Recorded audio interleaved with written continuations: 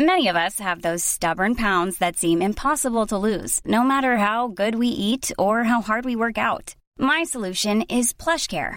PlushCare is a leading telehealth provider with doctors who are there for you day and night to partner with you in your weight loss journey. They can prescribe FDA-approved weight loss medications like Wegovy and Zepbound for those who qualify.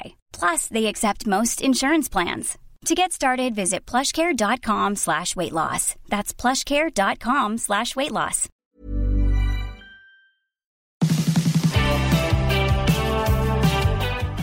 We're starting a series today, Chicks Who Are Killing It. This is a cool story, and it's probably one of the most unique stories in Australia. Australia? Yes. Wow. Big call.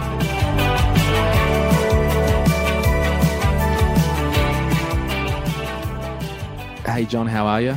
Well, Glenn, you? Mate, I'm living life on my own terms, so going great. Excellent. Sil, welcome to the podcast. Hello, thank Welcome. Well, everybody, you've heard it here first. This is Chicks Killing It. It's the first episode of our mini-series. And before we get into what we're doing, Sil, you're a co-founder of a coffee roaster called Floozy Coffee Roasters. Yes. And you're being kind enough to open your doors, and we're sitting next to your roaster. So we're going to have a chat about your story and how it is unique in the industry that you're operating in. But the first thing I wanted to say to John was, if you got $5,000 tomorrow, what would you do with it? Well, right at this moment? Right at this moment. Oh, we're putting a pool in out the back, so I'd probably enhance that another level. Right. Get a slip and slide. Yeah. Would you like do that leads into for the your pool. kids? Or are you you're... It's more, that's a It's like an adult's short-term pool. thing, isn't it? Yeah. I'm more thinking a lap pool or something like. Oh, really? Do you make your kids be athletes like yourself? Yeah, I try to. No, of course not. All right, so you would add it to some boring pool or something? Yeah, something boring like that. Maybe buy my wife a present if I had anything left over. No. Sil, what would you do with $5,000 if I gave it to you tomorrow? I would just leave.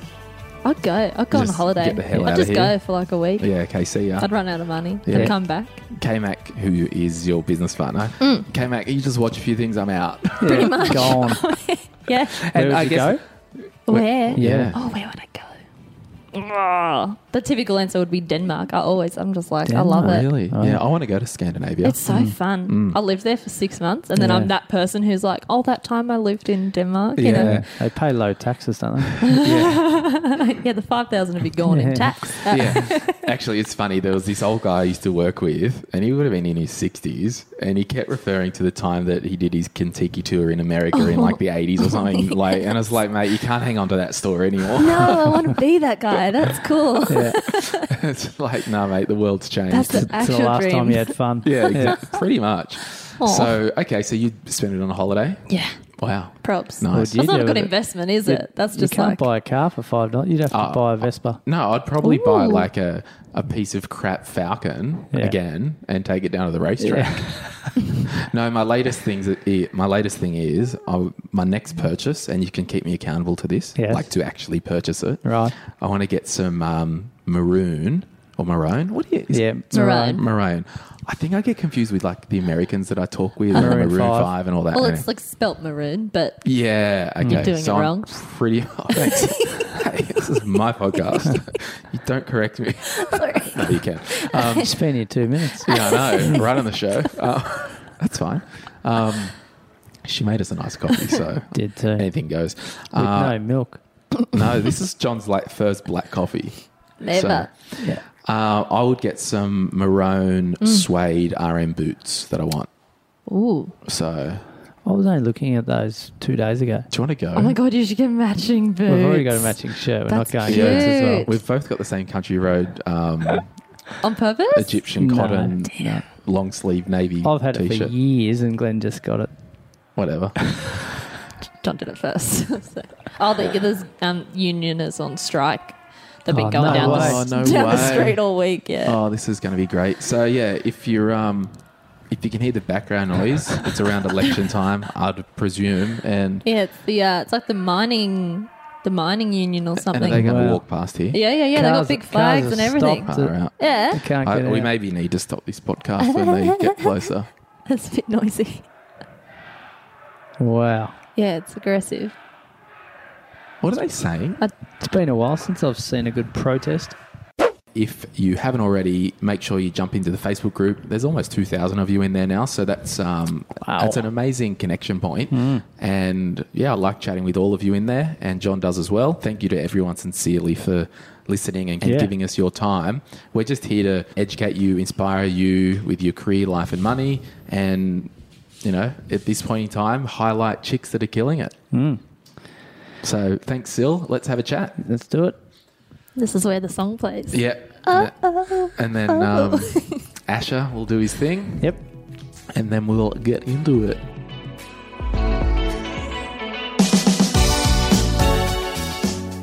Welcome to My Millennial Money. You're listening to our 3-part series, Chicks Killing It, where we highlight women who are killing it in their career.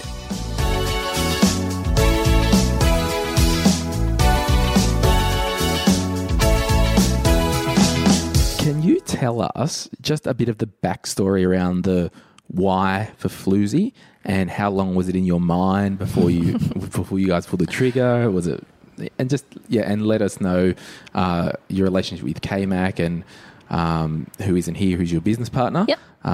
Let's just set the scene. Well, K-Mac's my bestie. We're the kind of people that just think of a thing and do it. So it wasn't like me. Don't know anyone like that. I wasn't like planning it for years or anything. Yeah. We had an opportunity to kind of rent some equipment, some roasting equipment, and K-Mac had previously worked in coffee. She owned a cafe, Sure. which is where we met. I'd never worked in coffee, but yeah, it was just kind of this thing that her partner was actually doing. So he sort of became a coffee roaster, went from cafe to coffee roaster, and we just thought we'd muck around on his equipment because we could. And then sort of looking into the industry, noticed that there weren't really any women coffee roasters, and from our perspective, like we couldn't see any. And then as we're digging into it and looking into it, there's a couple in just Norway or America or the odd one in Australia, but it's really, really rare. It's mostly just like white dudes with beards. Yeah. And What do you think that is? I don't know. I guess that's the norm now. And so maybe I think that a lot of the opportunities to become a roaster, because it's kind of this disconnect, right? Like every second person you meet is a barista or has worked on a coffee machine. Absolutely. Yeah. That's pretty, heaps of people have done that. But to then become a roaster, like how do you even do that? And so people would typically, like the most common route to do that, you might work in a cafe, become head barista, become like a roaster's assistant and sort of work your way up. Yeah. And we kind of feel like men typically get those promotions and then end up in those positions. Like you don't see many women who become roasters assistants. Yeah. So I guess we kind of did ours a different way in that we just started our own business, which was, completely by accident as well. We thought K-Mac and Hal still owned their cafe, which they've since sold, but we were like, we'll roast a few kilos, sell it to the cafe. That'll be fun. Yeah. And then, we couldn't see many women roasters, and so we just decided to take it on, and then it just kind of grew from there. Yeah. So do you think it was it was probably a two-edged sword? It's like, it'd be cool to roast, and also why aren't there any women in this? Let's give this thing a shake. Yeah, totally. And just we're both very like stubborn. So as soon as we see something like that, like, oh, there are no chicks doing it, why not? We could do that. Yeah. And that's literally how we were like just started the business. And I did see on Instagram, you personally have just finished some study and you did a thesis. Yeah, Can you tell us a little bit about that? Because that's very interesting. So that kind of, I guess, came around through floozy. So when we started the business, we were really aware of the lack of women in roasting.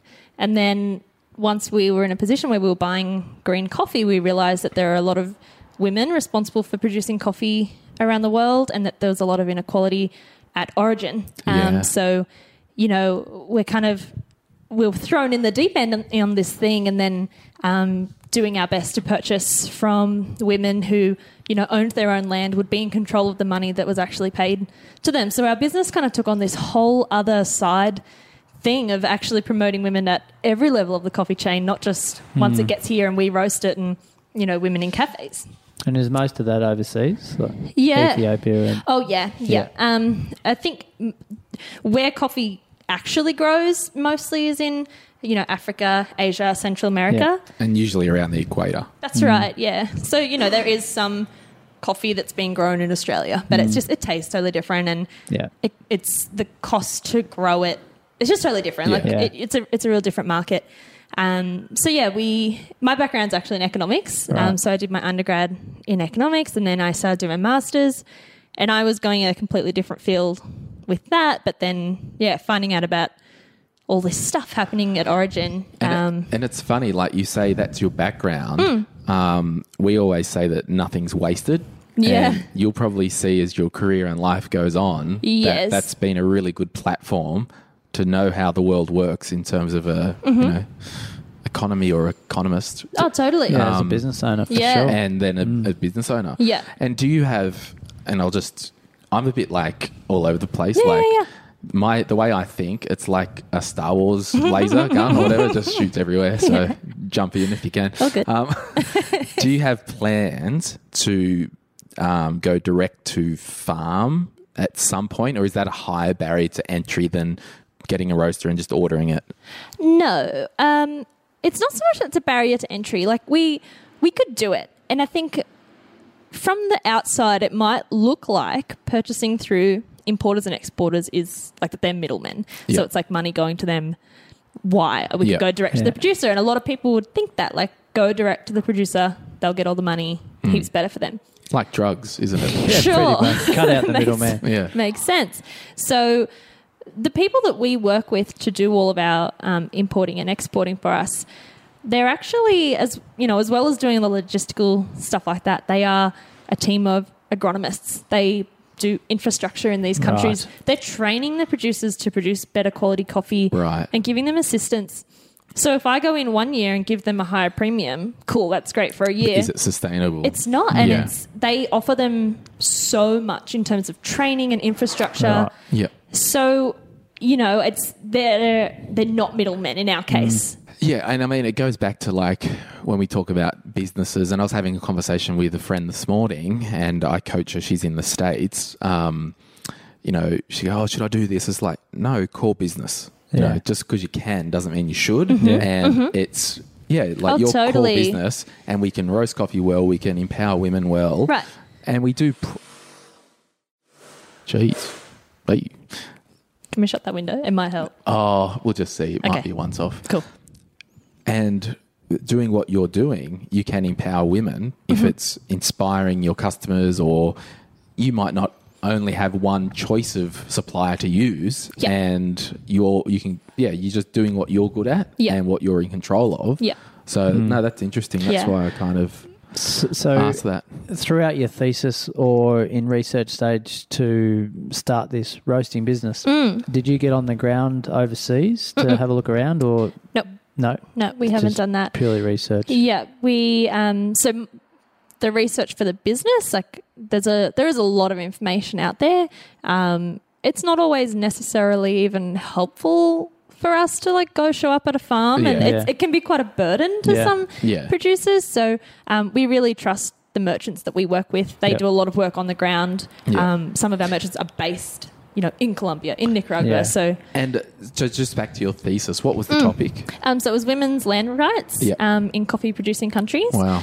It was a systematic review of all the existing literature. So that was for my master's degree. So it's kind of this thing that, you know, there's, before you start going to countries and doing research, like you need to really know what's out there. So doing this full review of all the literature around women's land rights and coffee was necessary. I think it goes back to you saying, like, if you go in there, pay premium and, you know, make sure it's all good, it's almost like, what is it? Was it in John, you might remember, in the 40s or 50s?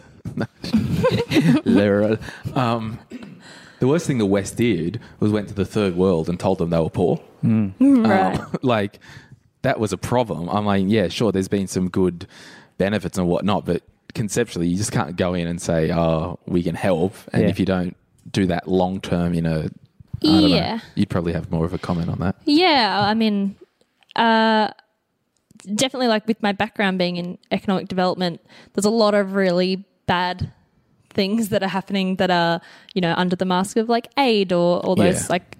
Probably the worst thing the actual West ever did was like take over countries and like pilfer them, just destroyed communities. Yeah, like, absolutely. Yeah. So, and it is this kind of Western thinking of, showing up in a different country that's a completely different culture to yours and being like, wow, your quality of life is crappy, like compared to what? Like exactly. So you really, and there are some really basic indicators of living standards like life expectancy, education, health. Like there should be minimum standards there, but just because your life looks different to mine doesn't mean it's bad. But, exactly. there are definitely some minimums. Yeah, everything's relative, I guess. Yeah. But if you look at like a lot of so in coffee, for example, in the commodity markets, which we don't purchase in, we're all specialty, but, the bulk of coffee bought worldwide would be commodity. And so the price for that is controlled by the New York Stock Exchange. Yeah. Which makes sense. So can you just clarify for the listener difference between commodity and specialty? So a specialty coffee, depending on which country you're in, coffee is graded. It's given like a point score. And essentially it'll just be, for the most part, anything that earns 80 points or above. So it just means that it might be, free of defects. It's just a good quality, clean coffee. Right. Tastes real yummy. Yeah. Good quality stuff. Generally hand-picked. Yeah. Processed really differently. Commodity coffee might be kind of lower quality, kind of all thrown in together that your big bulk items. It's just a 43 international LD, roast. Not to comment on any other businesses' coffee, but it is fact for sure. It's Nescafe. Yeah, it's just a totally different, different product. It's a completely different product. But there is a price crisis at the moment in commodity coffee where the average price per pound is like less than $1. Right. And for most people to produce a pound of coffee is at least $1.20. $1, yeah. So it's just people aren't even getting paid. I wonder if it's similar to like the farming milk thing here in Australia. Oh my God, totally. It sounds like it's exactly totally the same, isn't it? Yeah, it's driving people off the land because of it, isn't it? Yeah, yeah, it's crazy. Yeah. Yeah.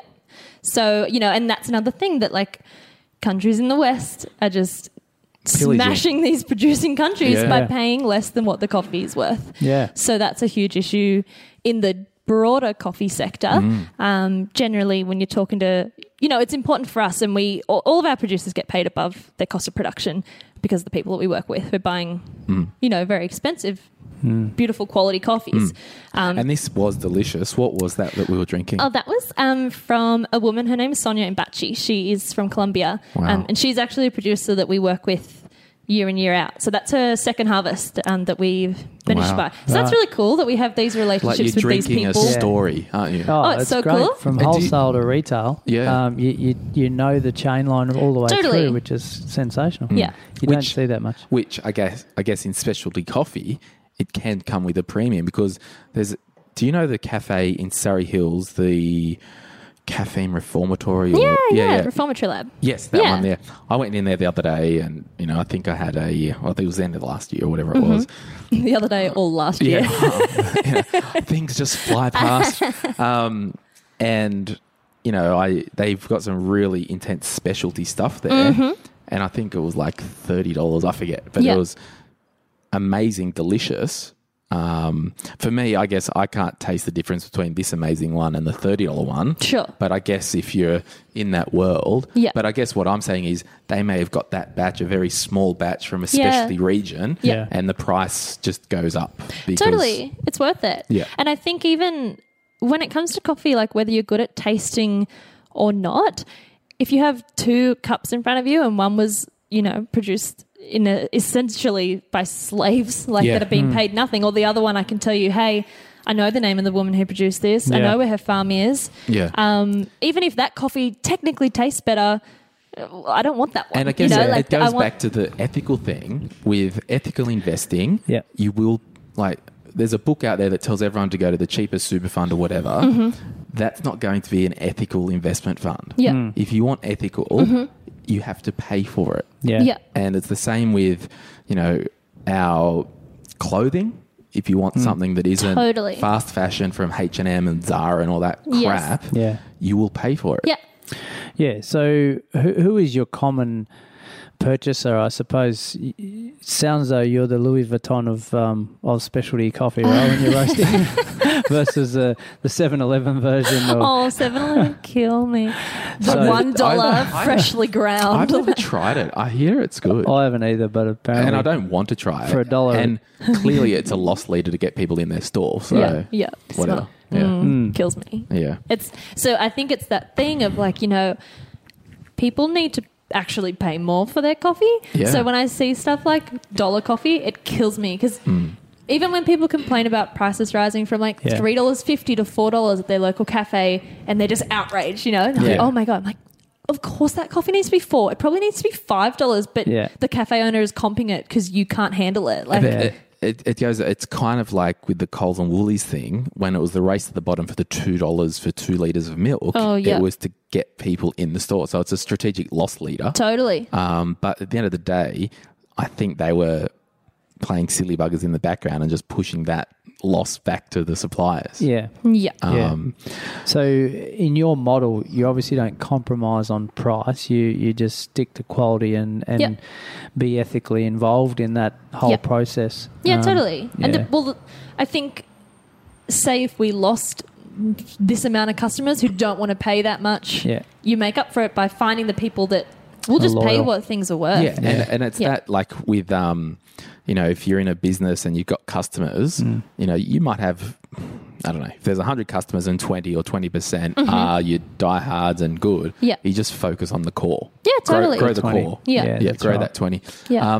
So just back to the specialty thing. Yes. So in summary, John was asking what specialty, and you've said it well that, it is essentially, where it's come from. Yeah. My other question is, do you think the word specialty coffee in Australia has been loosely applied to roasters who are not strictly specialty Grossly. coffee? Yeah, of course, because there's no restriction. There's no regulation. I can go print a bag and write specialty coffee on it. Sure, and I can pour a bag of blend 43 inside and there's no one stopping me. Like it doesn't... It's a word that I think used to carry a lot of meaning, but now it really doesn't. So yeah, definitely. Specialty coffee is dead. It is a word that, and because even when you're talking about coffee quality that you're purchasing at the green level, if I roast it real bad, it's going to taste bad, even if it was That's right. delicious. That's right. So floozy coffee, yes, you're a specialty coffee by default. Yeah. Would you challenge the marketplace and say you're actually an ethical coffee roaster? Yes. So and that's kind of where we sit more, I think, in that we really put our producers to the front. Yeah. More so than anything. And, and combining it with everything like this research that I've done, like that goes into floozy. Like everything that we do is just because we care about making sure that everyone in the chain gets paid well and is looked after. Which includes me sitting here now being looked after with an amazing coffee. Yes, that's right. And me too. To John's disgust, he did enjoy his black coffee. I am enjoying black coffee. No for milk. the No first time fridges in here yet. first time Yeah. It's an alive. empty room. Yeah, we are sitting in their roaster in Newcastle. And before we continue, we'll jump in there at Floozy Coffee. So if you've got your phone on you, pick it up now at Floozy Coffee on Insta. Check it out because you'll get a bit of a vibe. So if I was sitting there saying, right, I want to do this whole roasting thing, I'd don my apron. Yes. I suppose I wear an apron. But what are your top 3 criteria for success as a roaster, would you say? I guess it really, really would depend on your market. So for us, I think the reason that we've been successful is that we filled a gap in the marketplace, which was like, where are the chicks? Like, here we are. Yeah. So people, I think, because a lot of the people that support our business have never even tried our coffee. They're just like hoping they'll love it. They want to support who we are and what we're about. Like all of our international customers pretty much have never tried our stuff. They're just like, get it over here. Wow. And they pay a massive amount to get it. And it's literally, it's for the brand Is it really? that they want to support, you know, women in coffee. So, question: if I'm in, so I've got friends in Columbus, Ohio. Hey, Yeah. Eric, you always listen, and Jesse listens. Hi, guys. Nick Hi, Jesse. Bradley, you probably don't. Nick Bradley's my friend, and in series 1, his wife lost the $10,000 wedding ring. Yes. I mean, so if Jesse wanted a bag, or if the boys wanted a bag of coffee, and they ordered it online this week, when's Yeah. it on their kitchen top? International stuff is tricky. So international through our website generally takes between a week and 2 weeks, depending Okay. on where you are. Which is fine, because if you shipped beans out, and you obviously wouldn't do pre-ground, I'd imagine We internationally. can. It's up to the person. Yeah, but essentially, you should be better off wouldn't- not to. Yeah. You've got a 6-week shelf life anyway, would you? Yeah, so the shelf life, it's a funny thing. It really depends on how dark the coffee is roasted. Right. So yeah. really darkly roasted coffees have like a 2-week Right. shelf life, really. Right. Like they're in and out. Yeah. Ours are on, lighter side of the spectrum. So generally, like from roast day, 2 weeks after, they're tasting good. Like Yeah. you sort of want to rest them Yeah. for like a week or two. How long has this been, this one that we've had? That is only, 9 days old? Yeah. Oh, so it's peak. Yeah, so it's peak. But then Timed it you've, well. we've, That's why I do the scheduling around here, John. So, you can have like for, a month would be kind of like your window, but, we've had coffees before. Like we had a cupping event in Canada last year. It was a all women in coffee cupping event, and I took a bunch of coffees, and then just for fun, I took one that had been sent as an international order and got lost. So it was meant to go to Canada, and then I went to Germany, and it came back, and it was like 6 months old. So I just took it because I thought it would be funny, Yeah. and it was the best one on the table. It was like we Wow. had 70 people at this cupping, and they Wow. all voted that one Right. as the Wow. best. So cupping That as was in 6 a months old. tasting. Oh, a tasting, yeah. Not going to the Cairo and yeah, get a cupping. yeah, when you're a back. tasting, yeah. no. Wow. Yeah, so it's like, it's kind of one of those things that, maybe you'd want to consume it within a month or two, but Yeah. it's up to you. So on the Instagram at Floozy Coffee, you can click the link and get through to the website if you want to order some coffee and get it shipped. Yes. So in answer to John's question, it really depends, because it's the coffee side of it is so complex. If I could ask you, what do you think in starting the roaster and the business with KMAC? Yeah. What do you think your biggest challenge has been? I guess we've had a really interesting journey. It probably hasn't been very conventional, because we were leasing some equipment from another roastery, and then about 8 months into our business, we decided to move our operations to Sydney for a while. Yep. They had some really great gear down there that we were, again, leasing, but we just didn't expect to be... So we were in Sydney for 11 months, driving Wow. down there once a week, roasting coffee, driving back, while we waited for the roaster that we bought to Yep. arrive. So it took 10 months And to that's get a here. Loring? Yes. It's very American? fun. American? American. Yeah, nice. So So your pride and joy. overheads would have been much higher. Yeah. Travel, commute, Totally. as well as And the time factor. Sydney. The time Yeah. factor killed me. So for like 11 months, 1 day a week was out of action. K-Mac was pregnant the entire Yeah, I was going to say, time. because Right. she's a mother now. Yeah. Yeah. So she had a baby in December, little Indiana. Nice. Sounds like a rocket, doesn't she? K-Mac. She's so cool. But she... They've and- both got coloured hair. yes. Check out Insta, everyone. She's such a hard worker, and she came to Sydney until like the end of November. So Indy was born on Christmas Day, and she just Wow. kept coming. But her partner Hal is just beautiful, and so he was coming down to Sydney with me. Yep. Because I can't drive a car. That's Really? a real I can't. Wow. Literally can't. I'm 26 years old and I still have my L's. Wow. Yeah, they expire for the second time next year. Wow. So what's your Yeah. reason behind that? Just no exposure to it? Yeah, pretty much. Yeah. Just haven't done it. Just Any fear there? sort of. Like, I don't want to kill anybody. Yeah, That's yeah. up there. But just I figure like I haven't really needed it thus far. Yeah. I owe yeah. a lot of lifts. Yeah. Were you born So- and bred in Newcastle? Tamworth. Okay. Wow, Yeah. the country and still can't. That's Where the did you move first down thing here? you do when you turn 7 in Well, the country. I moved out of home at 16 Yeah. because I finished school really early and I went straight to uni in Armidale. Yeah. So I wasn't old enough to drive when I was in Tamworth, and then by the time I was at uni, all my mates had their Ps, so they can't teach me. So I just never really been around. Wow. Don't Yeah. hear that often, do you? Yeah. K-Mac took me driving a couple times, and then she hassled me for like a year, like, you've got to get your Ps. And then we stuck the L plates on and we did a couple trips, and then she stopped. So I think maybe I might be a terrible driver and no one wants to tell me. Maybe need some lessons from Glenn. He thinks he's Mark Scaife. I never said that, John. Well, I've sat in the passenger I seat said and Scotty McLaughlin. I'd never want to be like a Holden driver. Oh, how embarrassing.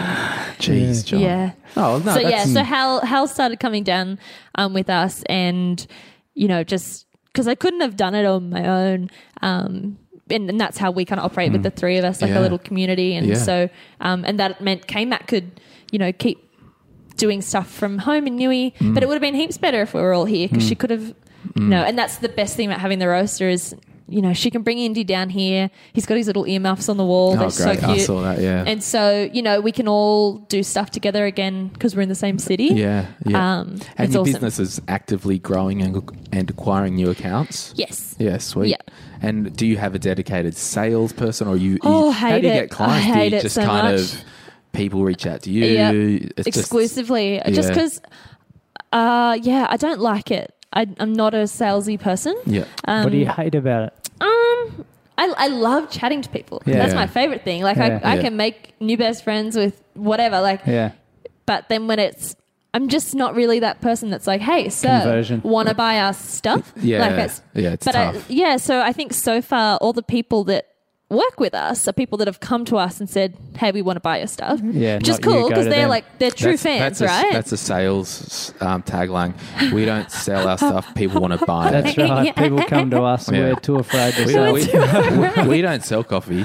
People buy it People from us. buy. Yeah. Oh, I like that. Yeah. It's just like, because I get the feeling that if you're passionate about something, it sells itself. Sure. So obviously that's happening with you without you having Yeah. to open your mouth. Yeah. Because realistically, if you are in business, whether you're a orthopedic surgeon doing Nan's hip or selling coffee, you're a salesperson. Yeah. Sure. Because if you don't have First and customers, foremost. yeah. Yeah. But if you've got a good product and the passion, as you say, John, Yeah. that makes the whole process a lot easier. Yeah. And that's why, I would never employ someone to sell something if they Yes. didn't believe in the product. Yeah, when for people sure. call me and say, hey, do you want to move over to Red Energy or whatever the thing they're calling, I'm like, oh, do you use that provider at your own house?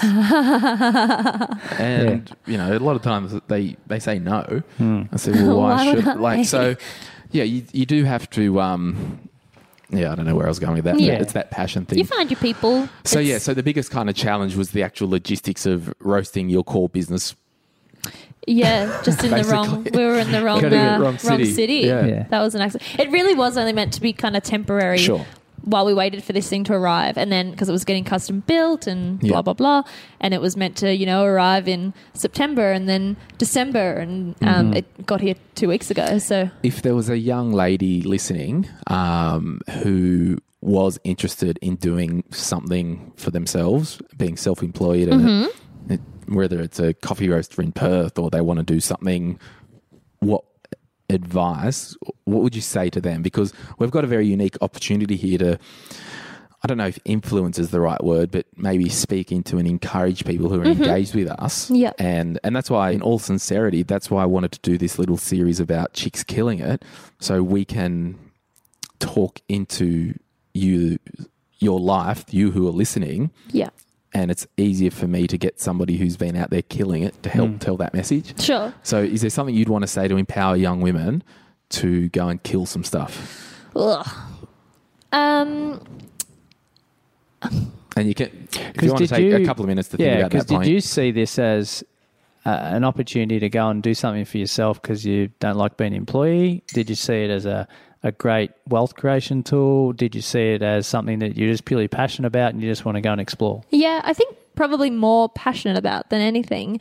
Because neither K-Mac nor I are very money motivated people. Yeah. We want to make enough just to, live, and Yeah, but we're not exist. like I Yeah. want $1 million house. Like, not interested in that. So, Yeah. But I'll take it if we'll someone's take giving it to me. Yeah, take Yeah. it, flog it, and So unpacking those comments, there was a word there, passion. yeah, totally. So Well, the thing is, I think you work so friggin' hard. Like, think about what you think a business is like to run and then times it by a bajillion because it sucks sometimes and it's so hard and you can't do it really unless you have that care so underlying- much about, you know, and there's been times where if we didn't care so much and if we didn't have you'd such a walk away. purpose, of course you would. Yeah. It's so hard. Yeah, and I love that comment because if you want to go and work 25 hours a week, don't run your own business. Oh, So totally. when you say it sucks and all those explicits, one of those, what sucks about it? Like what over the last sort of few years, what have you hated about it, I suppose? Yeah. Some things that are really hard are, you know, you do work mental hours in the startup, like all day, every day is essentially your hours. You're always, you know, being contacted for something or another. So there's no holidays. Like if you were just working a regular job, you have 40 hours a week, 4 weeks holidays, like Turn forget off. that. That's over. And you won't earn anywhere near as much money as a regular job in the first little while. Yeah. So, you know, and then there's the other shitty... Oh, sorry. No, that's all right. I'm still clicking. I'm still clicking. It's clean, so whatever. The other, you know, the other thing is that, you know, we might love coffee roasting and we just might love being a part of that industry, but you've also got invoicing. There's Australia Post. Like 80% so of my useless. job is chasing parcels. Really? So it's, you know, all those other things that are not part of the fun really, but that make that possible. And so how old were both of you when you started Floozy kind of officially? I would have been 24, came out 25. And that's interesting because I started my business when I was 25. Yep. And I guess because I'm still going to go back and ask you if there's one sentence you would give to that under 30. But I'm going to say, you know, if it's Unky Glennie having a chat to, if you're under 30, and particularly if you're under 25, it's okay if you don't know what you want to do with your life. The worst thing that you could do is, well, the best thing you could do is save money, travel and enjoy life, but also just start thinking. I mean, if you realistically hate your job and you're working a full-time job and you're 22 and you hate it, I'd be getting the bloody hell out of there and go and get a couple of casual jobs and just, I don't know, get out of that rut to free up your mind to be encouraged and inspired.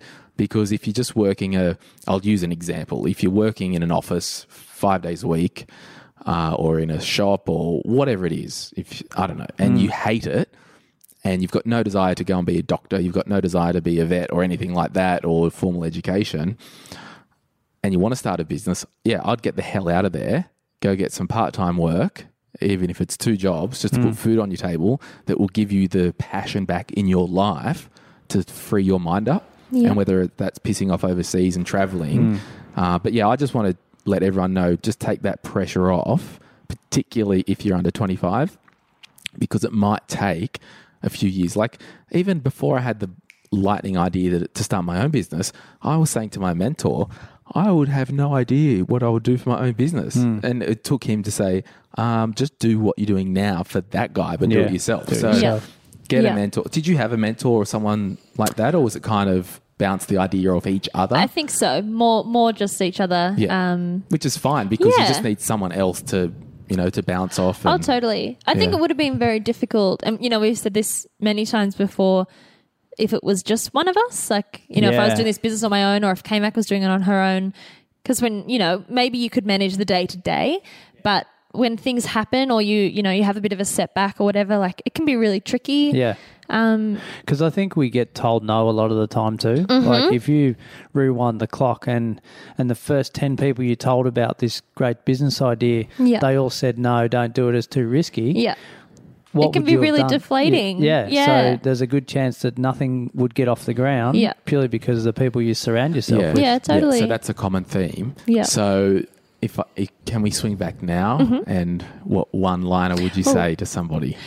Given that little tangent we went on. Do we mean like someone in coffee specifically, or just that wanted to start a business? Any young woman. A piece of advice. Yep. I guess maybe 2 things. Like first practical piece of advice would be the amount of money that you think you need to start your business. Like double it. just a bit triple more, it. just a little bit more. Yeah. You know, because I think we got really lucky that we were able to start our business quite cheaply in the scheme of things. Yeah. We were leasing a lot of our equipment. So, you know, in terms of cash flow, like we didn't have massive upfront costs to start with. Did you use debt at all in the business? We didn't to start with. Yeah. You know, and since then we've invested in some pretty major things. Yeah. So, you know, we've definitely taken some on. But to start with, no. Yeah. But it meant that the scale with which we could grow was different. Yeah. So, you know, for example, like buying stickers for bags. Yeah. You go, well, we only need 100 right now, Yeah, so we'll buy so let's get 100. Yeah. But if we could buy 1,000, they'd be cheaper. Yeah. But we Yeah. can't really buy 1,000 right Yeah. now. So it's just all those things that it's like when we started, because of the smaller quantities in which we were doing things, it was costing way more. So if you had your time again, would you have stuck your neck out and bought that 1,000, or?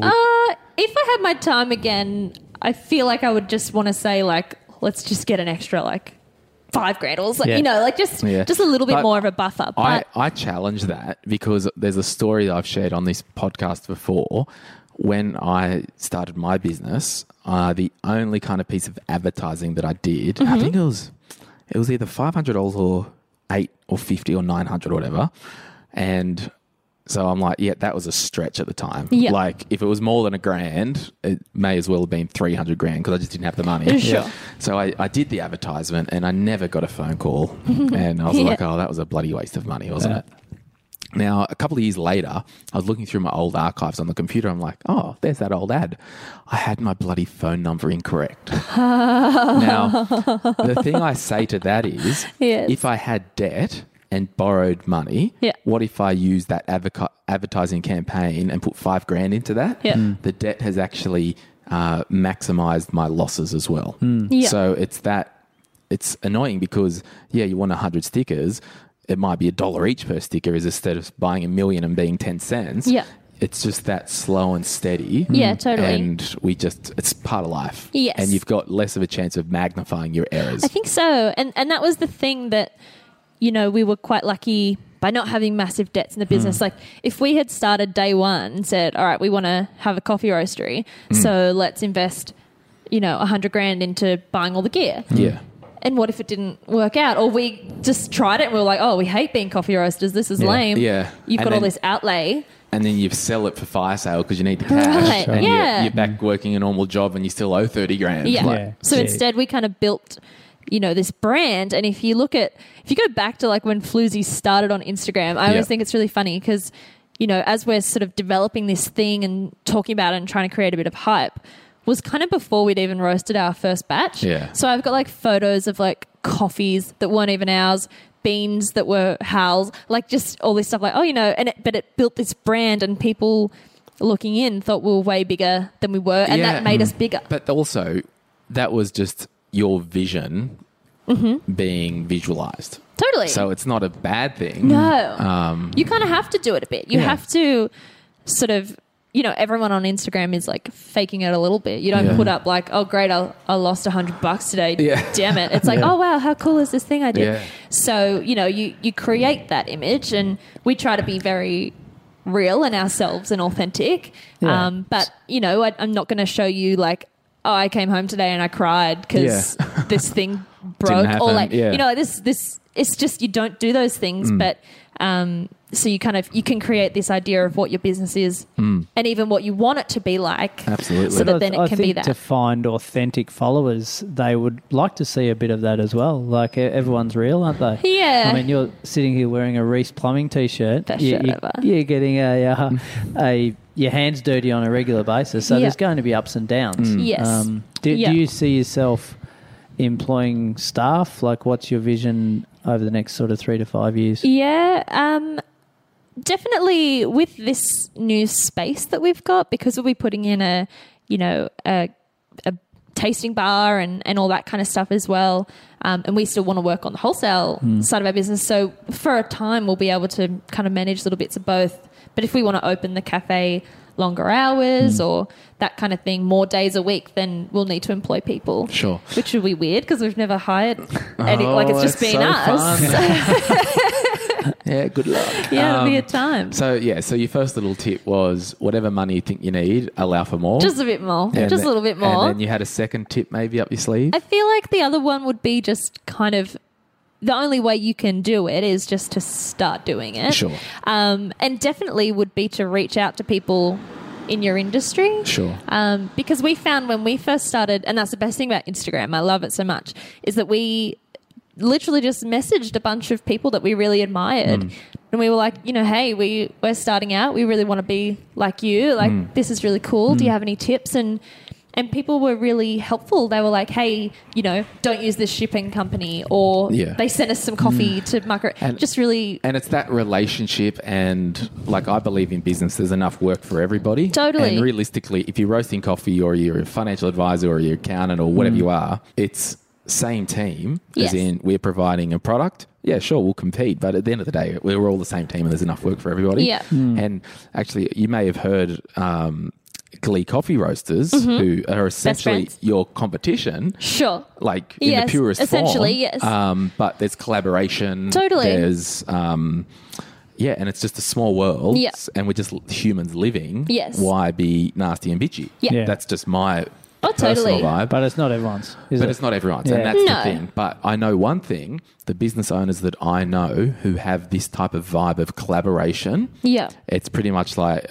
to the other people, that's cool, let's compare notes in 20 years. Yeah. And I know what happens down the line, who's standing around, who's prosperous, and who's, you know, because otherwise you're doing things to undercut people, being deceptive, and it's just not fun. Totally. Because realistically, yes, they're your customer. They're essentially your competition, but their customers would come in here and drink coffee. Your customers will drink coffee from them. It's the same freaking world. I go to their cafes. Yeah.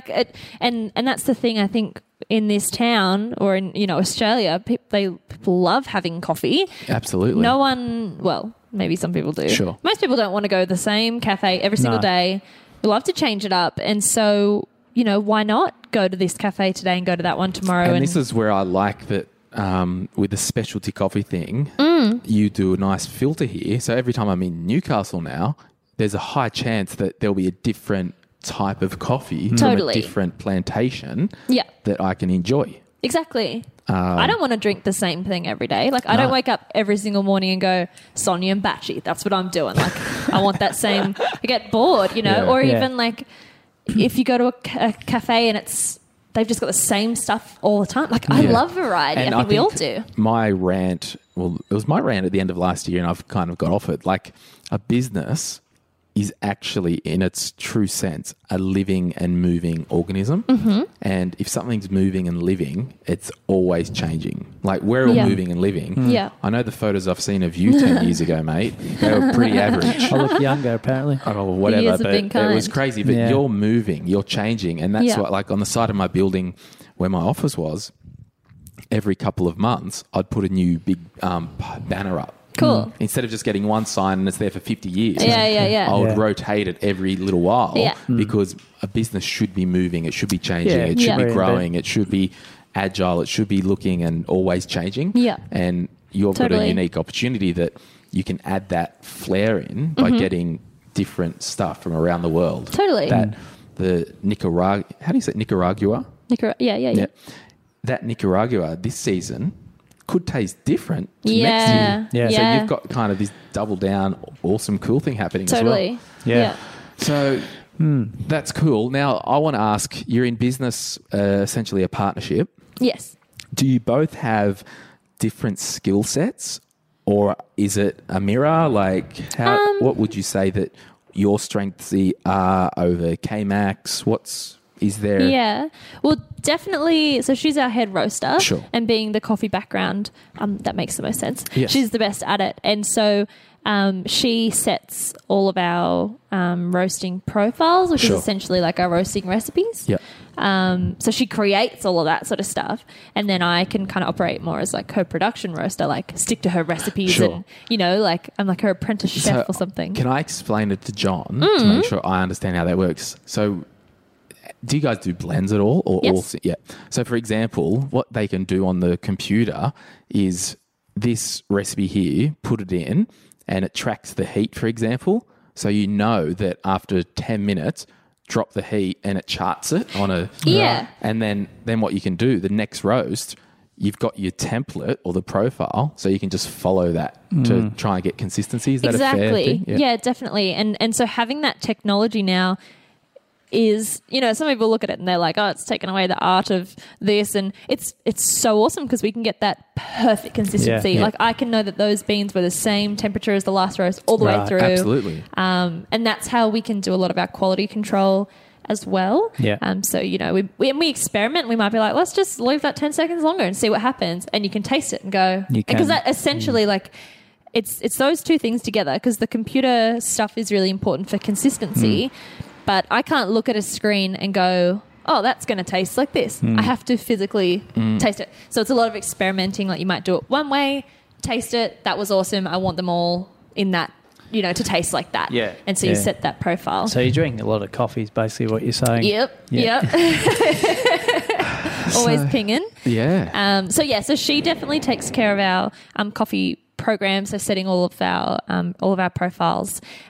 She also does a lot of the like tech stuff with cafes. So if their machines are playing up or the grinder needs to be serviced or whatever, that's not my world at all. That's K-Mac. She's got her little pink toolbox and she goes in and she does all that stuff, setting all the recipes in cafe, because that's what she is. She used to work in as a barista. She owned cafe, so she knows that stuff inside and out. Yeah. So she's generally the go-to person for that. And then I tend to do most of our social media. Yep. So all the marketing. Yep. All of our invoicing. But then otherwise, everything else in between, so any kind of like customer relations or any emails and stuff that we get, or, every decision that we make together. And sure. So it's very mixed. Yeah. So do you have anyone from the outside looking in over your business to say, well, yeah, you're doing this well, can you go and do this and this as like an external sounding board? No, we don't. Do you think that's needed as you grow down the line, or you just... Maybe. No, it's kind of one of those tricky things that, we love the way we do things so much. And there are things we could do better, like less Uber Eats or, that's just being a bit more cautious maybe or more planned. We're not planners. Yeah. We've never had a business plan. Yeah. So, that's the way we chose to do things, and it kind of works for us. Yeah. I don't think we're the kind of people that probably would respond very well to someone coming in and being like, all right, we're going to cut spending here. Because everything that we purchase, because I guess most overseers would be like a money thing. Maybe someone would come in and say, you guys spend too much money on green coffee. Yeah.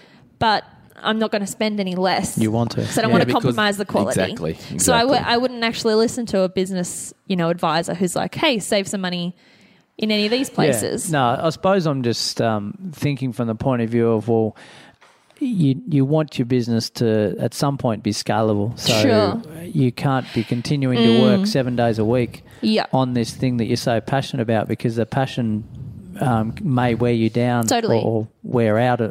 So can you employ a system that's going to work to replicate? Yeah, I think it would be... It's definitely one of those things that, like you say, to be scalable in the future. Like if we had a staff member in Floozy, I don't know even what we would get them to do. Yeah, correct. Because how would I let go of anything? Yeah, that's right. And so... And I mean, you're only a couple of years in.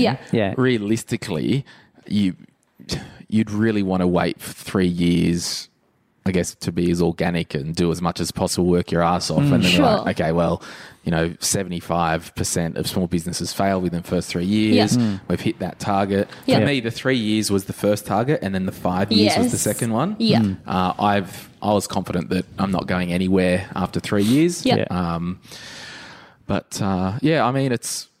I think it's great what you're doing. Thank you. Fantastic. And what I might do is we might actually wrap it up now, because we've got to bounce, and we do. Yeah. So thank you so much for letting us into your roaster. It's been so fun. And remember to jump onto Instagram at Floozy Coffee and give them a follow. Say hi. It's really cool. Jump on the website, order coffee wherever you are. Give it a try. It's amazing. It's the best coffee you'll ever have. Best in it the world. It was bloody I've heard. good. Well, it's the best Thanks. coffee I've had without milk. So, Thank you. Yeah. Well, there you go. There you have it. Put that in your pipe and smoke it. Put that in your grinder and grind it. Grind it Put away. that in your roaster and roast it. Wow. Put that in That's your, enough. Put that It's in gotta your go. V60 and filter it. Cool. Filter that thing. Okay. I've got to go, guys. Hey, I know I crap on all the time about getting our foundations in place, but our personal protection plan is something you need to do today. I know many of our listeners have got this set up, but if you're one of them and haven't already, go to sortyourmoneyout.com, click Get Help, and I'll put you in touch with someone who can guide you through. Generally, there's no cost to have an initial chat. And if you're young, fit and healthy, you need to get this stuff in place today. If you've got a family and you're not covered, hey, what if you freaking died? I'm not messing around. You need to get insured. Do it now. And anyone that I refer you to will do it the same way that we teach and we talk about here. And that advice provider, wherever you are in Australia, are happy to have a complimentary discussion with you at no cost to see where you're at and see if they can help. So what have you got to lose? Have a chat today. Jump on to sortyourmoneyout.com and click Get Help. Rosantha asks, I'm currently contemplating whether I should take out a loan to consolidate my debt and get a new laptop that she needs for school. I don't earn enough to pay the loan off within a year. Go and work extra hours to pay for it. Love. I mean, it's a real problem, and I know that, you know, we need good computers, we need good gear. I just want to drive home that debt consolidation doesn't actually change anything.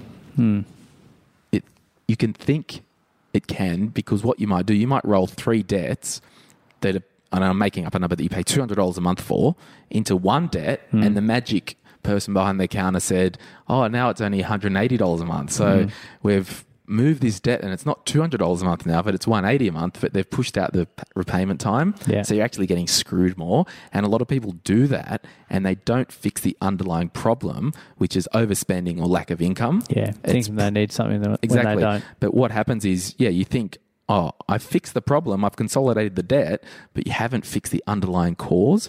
So what I would say in this situation is, don't worry about the debt consolidation. You need to get on a plan, and it might be the debt snowball where you list the debt smallest to largest, keep them all on minimum payments, and then just attack the first debt first. In terms of a laptop, I'd be jumping on Gumtree, eBay, and trying to get a second-hand one. Certainly would not be getting any further debt to buy a laptop, given that you won't be able to pay that back sooner. I think there's a bigger problem there. Yeah. I want you to be successful with your money, but I want you to change the underlying problem. Because a lot of people, they'll write in and say, oh, I've got this problem and my partner's this and that. It's like, no, it's not a money problem. You've got a crap relationship and you need counselling. That's... so. At least this one's a money problem. Yeah. Right. Well... But is it a money problem or an underlying behaviour just the spending problem. Yeah, so Yes. the money usually is the symptom. Yeah. So We don't need the best of something tomorrow. yeah, Yeah. so I mean, that's all I would say on that. Do you guys want to add any wisdom in that? No. Is it 168 hours in the week? Work more to pay for it. Have the money there and then buy it outright. I'd hate to work more. Just spend less on other stuff. And that's the thing. It's the trade-off. Yeah. It's like Cheaper dinners for a few weeks and Yeah, then but you've they got a may laptop. already be doing that. I'm Well, that's presuming exactly. that they've got that in Kind of place. don't know their situation. Yeah, absolutely. And I will read a review. This is from Sarah. It's a 5-star. Driving to work on Tuesday mornings is significantly better because of this podcast. I've learnt so much about how to get my money together and approach my financial future with all the information. I will harass all my friends to listen. Well done. I will say, can everybody listening do me a favour? Copy the episode or the podcast that you're listening to now, this episode. Send the link to 2 friends. We just want to get this message out there to as many people as possible that you can get in control of your life. You can get in control of your money. You can take that passion that you found and turn it into a business that changes lives, be it across the other side of the world or my tongue with my taste buds right here. Correct. So we want to encourage as many people as possible, and we need your help to spread the word. So Spread the good word. I don't I'm not asking for a share on Instagram, although you can do that if you like, but maybe send this as a personal Facebook message or a text to a friend. Hey, check this out. I think it would help. Thanks so much for joining us today, Sil. Thank you. Great to have you on. We'll see you guys soon. See you soon. Bye.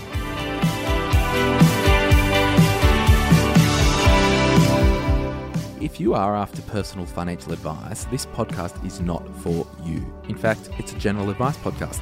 But if you do want somebody to talk to, jump onto sortyourmoneyout.com and click on Get Help, and I'll be able to put you in touch with an advisor or a mortgage broker who can actually sit down with you or have a Skype or a Zoom meeting and really work out what you need based on your own personal circumstances.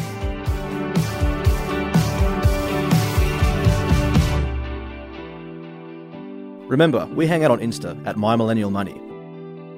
If you're a regular listener, you're welcome to join our Facebook group. If you want more money hacks, be sure to subscribe to My Millennial Money Express. It's short money hacks, anywhere, anytime, right into your ears. Any advice in this podcast is of a general nature only and has not been tailored to your personal circumstances. Please seek personal advice prior to acting on this information. Before making a decision to acquire a financial product, you should obtain and read the product disclosure statement relating to that product. Opinions constitute our judgment at the time of issue and are subject to change. Neither the licensee, any of the National Australia Group of Companies, nor their employees or directors give any warranty of accuracy, nor accept any responsibility for errors or omissions in this podcast. Glenn James, Urban Ghetto Proprietary Limited, trading as Sort Your Money Out, are authorised representatives of Apogee Financial Planning Limited, AFSL 230689.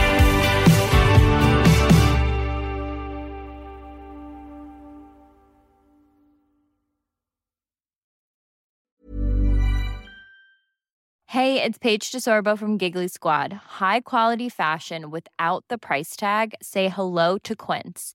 I'm snagging high-end essentials like cozy cashmere sweaters, sleek leather jackets, fine jewelry, and so much more. With Quince being 50 to 80% less than similar brands. And they partner with factories that prioritize safe, ethical, and responsible manufacturing. I love that. Luxury quality within reach. Go to quince.com/style to get free shipping and 365-day returns on your next order. Quince.com/style. Hey, welcome to the Next Wave podcast. Consider us your chief AI officer in your business. My name is Matt Wolf. I have the #1 YouTube channel in the AI space. I also run futuretools.com, and I'm joined by my co-host, Nathan Lands, founder of lore.com. We want to bring you the latest AI news and trends, show you how you can use AI in your business and personal life, and help make it super easy for you to understand and execute. We're going to equip you with the knowledge to thrive in this upcoming wave of change.